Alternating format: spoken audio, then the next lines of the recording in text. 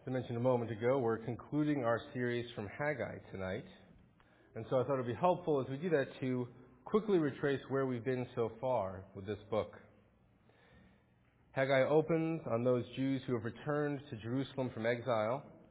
And after facing some opposition, the people had ceased their work of rebuilding the temple of God. God then sends Haggai to confront the people. He says that he's given them meager harvests as discipline. And he commands them to return to the project of rebuilding the temple. The people then, unlike many instances in Scripture, respond with repentance. They obey the voice of the Lord and they get to work rebuilding the temple. And God then responds to their obedience by promising that he will be with them. All of this in the first chapter of Haggai. Haggai chapter 2, verses 1 through 9 then open about 2 months after Haggai's first prophecy and about 4 weeks into the rebuilding work. At this point in the project, the work is not coming along as well as the people had hoped, and disappointment is setting in. And so God speaks to encourage his people. He acknowledges their disappointment. He reminds them that he is with them. He promises that he is at work for their good and for the good of his kingdom. He promises he will shake the nations. He will grow and glorify his kingdom. And they need to trust him. And having given them these assurances, he then tells them that it's time to get back to work. Tonight's text now picks up 2 months after that and includes 2 separate messages that were given to Haggai on the same day. So it's 3 months after the faithful Jews had began rebuilding the temple and 2 months after the text we looked at last week. So with that context in mind, let's look together at the last portion of Haggai, chapter 2, verses 10 through 23. And as I've done throughout this series, I'll restore the covenant name Yahweh where it's been replaced with the title the Lord. On the 24th day of the 9th month, in the 2nd year of Darius, the word of Yahweh came by Haggai the prophet. Thus says Yahweh of hosts, ask the priests about the law. If someone carries holy meat in the fold of his garment and touches with his fold bread or stew or wine or oil or any kind of food, does it become holy? The priest answered and said, no. Then Haggai said, if someone who is unclean by contact with a dead body touches any of these, does it become unclean? The priest answered and said, it does become unclean. Then Haggai answered and said, so it is with this people and with this nation before me, declares Yahweh, and so with every work of their hands, and what they offer there is unclean. Now then consider from this day onward, before stone was placed upon stone in the temple of Yahweh, how did you fare? When one came to a heap of 20 measures, there were but 10. When one came to the wine vat to draw 50 measures, there were but 20. I struck you and all the products of your toil with blight, and with mildew, and with hail, yet you did not turn to me, declares Yahweh. Consider from this day onward, from the 24th day of the 9th month, since the day that the foundation of Yahweh's temple was laid, consider, is the seed yet in the barn? Indeed, the vine, the fig tree, the pomegranate, and the olive tree have yielded nothing. But from this day on, I will bless you. The word of Yahweh came a second time to Haggai on the 24th day of the month. Speak to Zerubbabel, governor of Judah, saying, I'm about to shake the heavens and the earth, and to overthrow the throne of kingdoms. I am about to destroy the strength of the kingdoms of the nations, and overthrow the chariots and the riders. And the horses and the riders shall go down, every one by the sword of his brother. On that day, declares Yahweh of hosts, I will take you, O Zerubbabel, my servant, the son of Shealtiel, declares Yahweh, and make you like a signet ring, for I have chosen you, declares Yahweh of hosts. This is God's word. Our text tonight divides into 3 sections, and it's helpful to look at them one at a time and then ask how they come together. The first section is verses 10 through 14. Let's look at that once more and focus just on this section. It says that as the word comes, starting in verse 11, thus says Yahweh of hosts, ask the priest about the law. If someone carries holy meat in the fold of his garment and touches with his fold bread or stew or wine or oil or any kind of food, does it become holy? The priest then gives the answer no, and Haggai follows up, if someone who is unclean by contact with a dead body touches any of these, does it become unclean? And the priest responds that yes, it becomes unclean. Now what's going on in this passage? It's odd to read at first, but God is actually making a fairly straightforward and important point here. He begins by drawing Israel's attention to how ceremonial holiness and uncleanness works. These are the ritual laws that God established for his people Israel. Things could be holy, or they could be clean, or they could be unclean, and the ritual status, would affect where that person or object could go. And so a ceremonially unclean person was not permitted in the holy temple, for example. And the status of one object could affect the status of another object if they came into contact. And so in this text, God is directing their attention to the fact that according to the Levitical law, ceremonial holiness does not automatically spread outward, though ceremonial uncleanness often does. And God makes this point with these two case studies. So in the first case study, he draws their attention to the fact that if consecrated food that had come from temple sacrifices, were to touch a garment, according to Leviticus 6:20, the garment would become holy. But the spread of holiness would stop there. If the holy garment touches another piece of food, the status of being holy would not spread to that food. In other words, ceremonial holiness that originates from the temple is fairly limited in how much it automatically spreads beyond the temple. In the second case study, he shows that while ceremonial holiness from the temple is limited in how it spreads, ceremonial uncleanness from the people seems to be unlimited in how it spreads. He points out that if a person was ceremonially unclean by touching a corpse, then that ceremonial uncleanness could spread to just about anything. In directing their attention to this, God is warning the Jews not to make the same mistake that their ancestors had made many times before. In the past, God's people had assumed that as long as they had the temple, they would be right with God. As long as they maintained the temple, God would not be upset with them. They could be immoral, they could oppress the poor, they could worship idols, but as long as they maintained temple worship, they assumed that they would be holy in God's eyes. And with these two case studies, God intends to soundly refute that false belief. Instead, he's showing that the opposite is true. The holiness of the temple will not automatically render the people holy, but their moral uncleanness will render their temple worship unclean in God's sight. As the people rebuild the temple, God is telling them not to think that it would guarantee his favor. Or as one commentator puts it, the new temple could not transform the community into a holy people, but their moral defilement could infect the whole land. So that's the first point that God is making in this section through Haggai. The second point, when we look at it, almost sounds like the opposite of the first. We find it in verses 15 through 19. In this passage, God is telling Israel to observe how he treated them before they began to rebuild the temple, and how he will treat them now that they have begun the rebuilding work. He says that before they started the rebuilding project, he withheld plentiful harvests from them. He was disciplining them. And then he tells them that now that they've begun the work of rebuilding the temple, he's going to bless them with an abundant harvest going forward. So that's the second portion of the text. The third portion, verses 20 through 23, are a renewal of God's promise to shake the heavens, which we looked at last week. But they also include a renewal of the promise of the Davidic covenant. God here points to Zerubbabel, the governor of Jerusalem, a descendant of the line of David, and promises to make from him a ruler who will be identified with God's own rule. He will be a signet ring, he says, for God. In other words, God here is renewing his promise to David, the promise of an eternal king, a Messiah who would rule with God's power. So those are the three sections of our text tonight. Now, as we begin, let's set aside the last portion, return to it later, and look for now at the first two. In the first two, God begins in verses 10 through 14 by telling his people that the temple is no magic talisman that guarantees his favor towards them.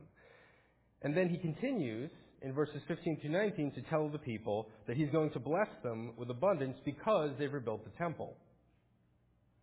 So how do those two things go together? The tension between those two statements brings out a question that really underlies the book of Haggai as a whole. What role does the temple and temple worship play in Israel's relationship with God? It's a good question. It's a question that comes out of this book, but I think as we think about it, we begin to realize that the issue that's underlying that question is not really confined to Israel or the temple. It's an issue the church has struggled with again and again throughout its history, and one that groups within the church still dispute to this day. The temple itself, we have to remember, among other things, was a symbol, and it contained many symbols. And it was also a site where many rituals of worship were carried out in Israel. And of course, today we have symbols and ritual as well. In this sanctuary, we frequently have water and bread and wine. We have, of course, a pulpit, a table. We have crosses and other signs. But in addition to those symbols, we have rituals. And rituals, the word can sound a little bit mysterious, but to sort of demystify it a bit, we can think simply of rituals as being enacted symbols. They're symbols that function more like verbs than nouns, symbols that we do rather than look at. And we actually have a lot of them. We baptize and we celebrate communion. We kneel and we stand and we lift our hands, all symbolic actions. Our whole service, really, from the big picture, is a ritual. It's a pattern of action that's filled with symbolic meaning. And so instead of asking what role does the temple and temple worship play in Israel's relationship with God, it's probably even more helpful to ask our question like this, to ask, what role do symbols and rituals play in our relationship with God? What role do symbols and rituals play in our relationship with God? That's the question that we're going to focus on tonight. And as we look at it, we're going to see 5 different things. And I know that's a bit more than normal. I'll try to keep it brief so everyone gets a good night's sleep. My vacation starts when we're done here, so I have motivation to move quickly, We'll see whether or not that works. But we're going to see 5 different things emerge as we ask this question. We're going to expose one false assumption. We're going to consider 2 common but wrong answers to the question. And then we're going to try to hold together 2 correct and equally important right answers. So the question is, what role do symbols and rituals play in our relationship with God? And we're going to consider 1 false assumption, 2 wrong answers, and then 2 right answers. So here we go. As we ask what role symbols and rituals play in our relationship with God, what false assumptions do we normally bring to that question?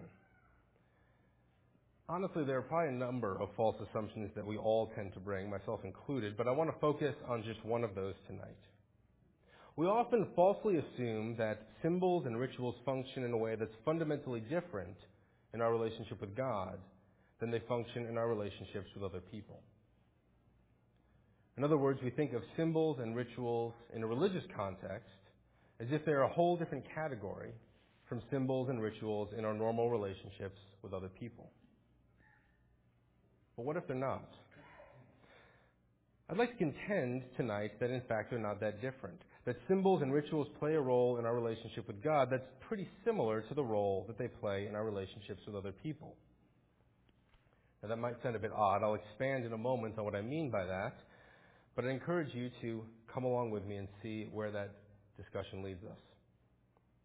Because my suspicion is that as we ask the question, as we ask what role do symbols and rituals play in our relationship with God, a helpful first step might be to ask, well, what role do they play in our other relationships? And so with that new lens out, with that new possible starting point, let's move on to consider 2 common wrong answers to that question, and then we'll go on to 2 right answers. So what role do symbols and rituals play in our relationship with God? The first common wrong answer is that symbols and rituals are merely unnecessary adornments that are tacked on to our real spiritual relationship with God. So the first wrong answer says that our relationship with God is really unseen and spiritual, and that symbols and rituals are, at best, sort of pretty decorations that we attach to that relationship. And this view is shown as problematic in the second section of our text, in verses 15 through 19, because that passage recounts the events of chapter 1 and how God was displeased with Israel when they failed to work on rebuilding the temple, when they failed to do that, which was the step they needed to take to return to temple worship. When Israel failed to make the temple and temple worship a high priority in their relationship to God, God disciplined them. God was displeased with them. Which means that either God is acting in a somewhat petty way here, overreacting about something superficial and unimportant, or it means that the symbol and ritual of the temple were not so superficial or unimportant after all. In other words, if God takes symbol and ritual so seriously in his people's relationship with him here, perhaps we should as well. If God sees it as so important, then maybe we're wrong in thinking that symbols and rituals are merely pretty add-ons to our relationship with God. Maybe they're more important than that. We can begin to see why they're so important when we consider the role they play in our other relationships. Peter Leithart is helpful here. He writes, "For many Christians, ceremonies and symbols are more or less unnecessary adornments or enhancements of real life. But these assumptions are false." He goes on to say that instead it is completely wrong to believe that it's possible to have a meeting without ceremony or symbol. Language, which is itself symbolic, and other symbolic acts create, renew, or maintain personal relationships, so that there can be no meeting without symbol. Coming into a party full of strangers, you spy a familiar face in a small but lively circle near the hors d'oeuvres. As soon as you enter the circle, you begin to deploy symbols, and are deployed too. You use language saying, hello. You exchange greeting gestures, a handshake, a kiss, a hug, a significant exchange of looks, a secret fraternity rite. Should your friend introduce you or to other members of the group, you speak, shake hands, smile. Without these symbolic actions, these meaningful uses of the body, no personal relationship would be established. Leithart continues, or consider a young man who is desperately in love with a young woman. He thinks about her day and night, dreams about her, hears her voice in his mind's ear, imagines what it would be like to hold her hand, to kiss her, to take long moonlit walks with her. This might go on for years and years without becoming an actual romance. If he's going to move from internal feelings of infatuation and an imaginary romance to a relationship with a real woman, he must go public. And he does this through symbols. He speaks or writes to her, employing linguistic signs. He sends flowers, which he intends as an erotic symbol rather than an encouragement to horticulture. She will respond, if she responds, with symbols, words, or significant actions, which will imply something on the spectrum between invitation and scorn. In these examples, symbols do not dress up and enhance a relationship that already exists. On the contrary, relationships do not exist at all apart from the symbolic and ceremonial exchanges.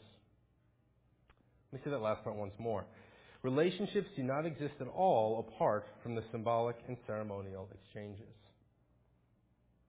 And he's right, isn't he? Our relationships are all formed and reinforced through symbols, rituals, and ceremonies. Consider even our most intimate relationships. They're formed by enacted symbols. A husband and a wife's relationship are filled with them. A kiss before they part in the morning, a hug upon returning, the words, I love you, at the end of a phone call, shared meals, holding hands, even sexual union are all, in a very real way, enacted symbols. The rituals, symbols that we enact, scripts that we repeat, actions meant to communicate something in order to reinforce a relationship. They're not merely dispensable adornments on some kind of real and invisible spiritual union. And if you eliminate them all, the relationship would start to weaken and to wither. We read books to our children while they sit on our laps. very often the same books over and over again at their request. We sing to our babies and often the same songs over and over again. We sit down for family meals at the same table again and again. These rituals reinforce and strengthen relationships, even if we can't articulate exactly how they do it. And it's true of other relationships as well. Really, it's true of all of our relationships.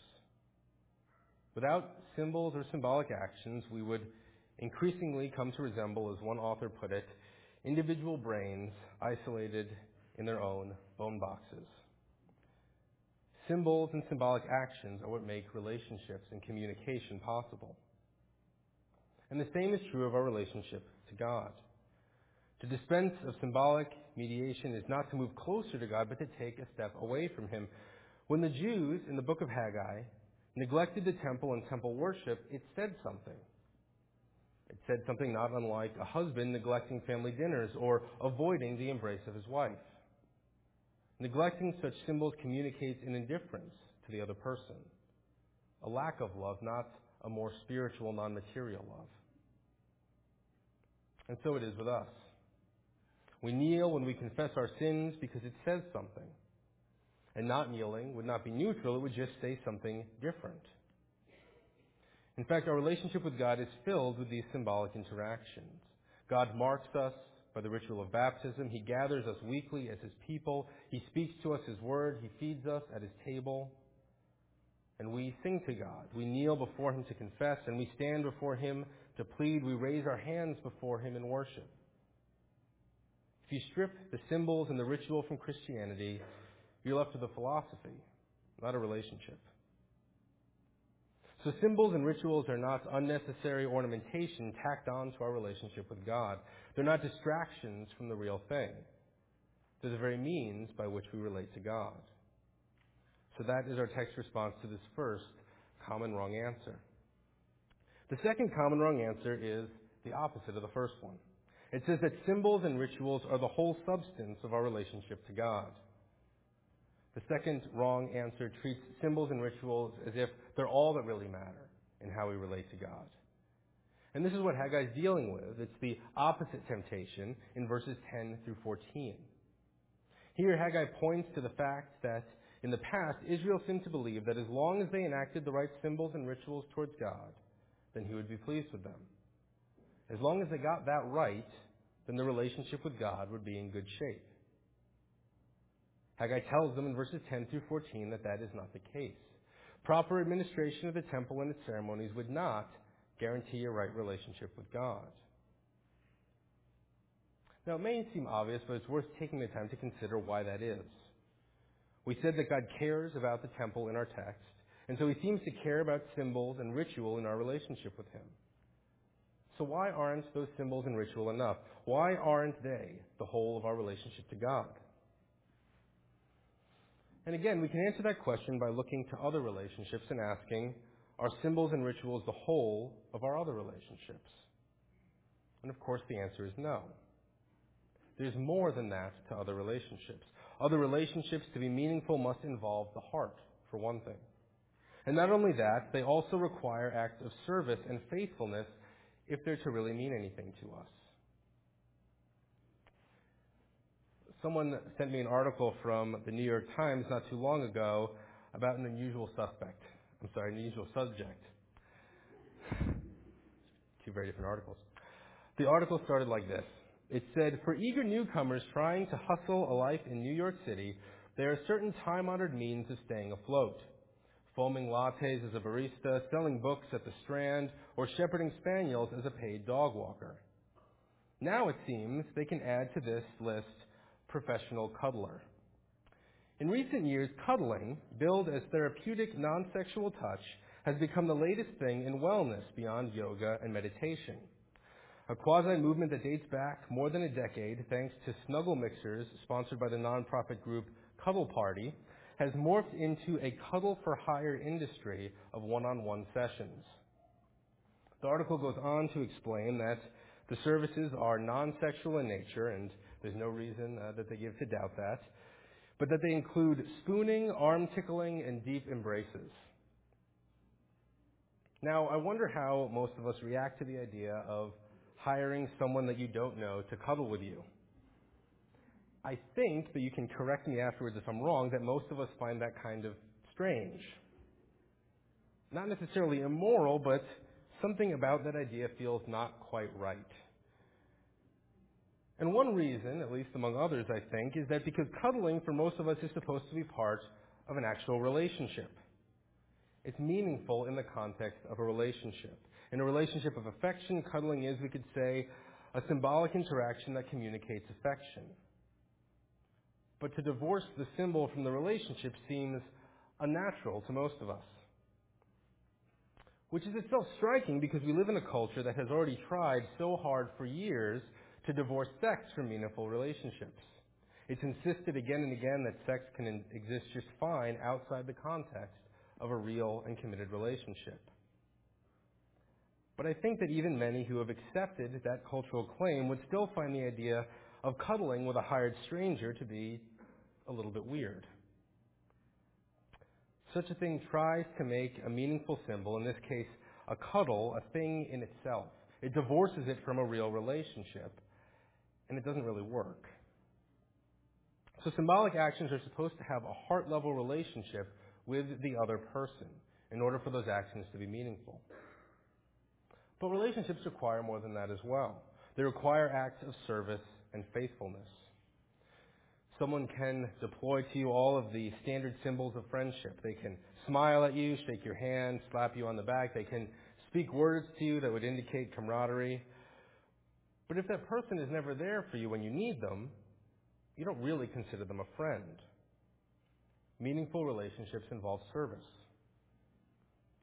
Similarly, a husband can deploy all the symbols and actions of love and affection to his wife. But if he's giving those same symbols of affection and intimacy also to another woman, then the symbols to his wife lose their meaning. Meaningful relationships involve faithfulness. And so it is with God. While our relationship with God is mediated through symbols and ceremonies, it's never mere ceremonialism. The symbols are supposed to communicate a real desire for a real relationship. The symbols are supposed to be accompanied by a life of service to God. The symbols are supposed to be united with a faithfulness that does not turn to other gods, either literal or figurative. So symbols alone are not enough. And just as the temple and its worship all alone were not enough to sustain a relationship between God and Israel, so mere ritual and worship are not enough to sustain a real relationship between us and God today. So our question to that has been, what role do symbols and rituals play in our relationship with God? We've seen two common wrong answers, that they're either unnecessary adornments tacked on to a real spiritual relationship, or that they make up the whole substance of the relationship. Two errors that Israel and the church, that its history, have struggled with. But what are the better answers? What are answers that make more sense out of the role that the temple plays in the book of Haggai? And what emerge are two answers that go together. They're not really either-or answers so much as they're both-and answers. In other words, we need both. We need to hold on to both in order to understand them rightly. What we see first is that authentic symbols and rituals are necessary to express our hearts and relationships. And second, we see that sincere symbols and rituals are needed to shape our hearts and relationships. So they're needed both to express our hearts and relationships and also to shape our hearts. Let's take a look at each of those. So first, authentic symbols and rituals are necessary to express our hearts and relationships. They're how we communicate with those we love in any relationship. A hug, a kiss, a handshake. As we discussed a moment ago, we can't really have relationships without those enacted symbols, because we can't express what's in our hearts to another person without them. Eliminate all symbols and symbolic communication and ritual, and you lose the means by which we're able to express to another person how we really feel about them. Every day we rely on rituals, on small interactions and phrases that we've used again and again to express our hearts to people around us whom we love. And it's worth noting that to express our hearts and to do it authentically, we don't usually believe that we have to do something new and original. I can use the phrase, "I love you," to tell my wife how I feel towards her. And the fact that millions or billions of others have used that same phrase doesn't make it inauthentic.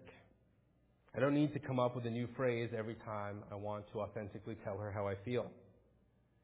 And the same is true of physical interactions. A hug is authentic because we mean it, not because we invented it ourselves. Like worship traditions that are handed down from one generation to another, we were taught by our culture which standard symbols to use to express love for each other. Originality is not a requirement for authenticity. Instead, for the overwhelming majority of our expressions to those we love, we use standard symbols and rituals, whether they're words or actions. And this is why Israel needed the temple in its ritual worship. It was the way for them to express their loyalty to God and their joy in Him. Not unlike a hug or a smile or a shared meal, it expressed their love for God. They could not fully relate to God without some set of symbols. And neither can we.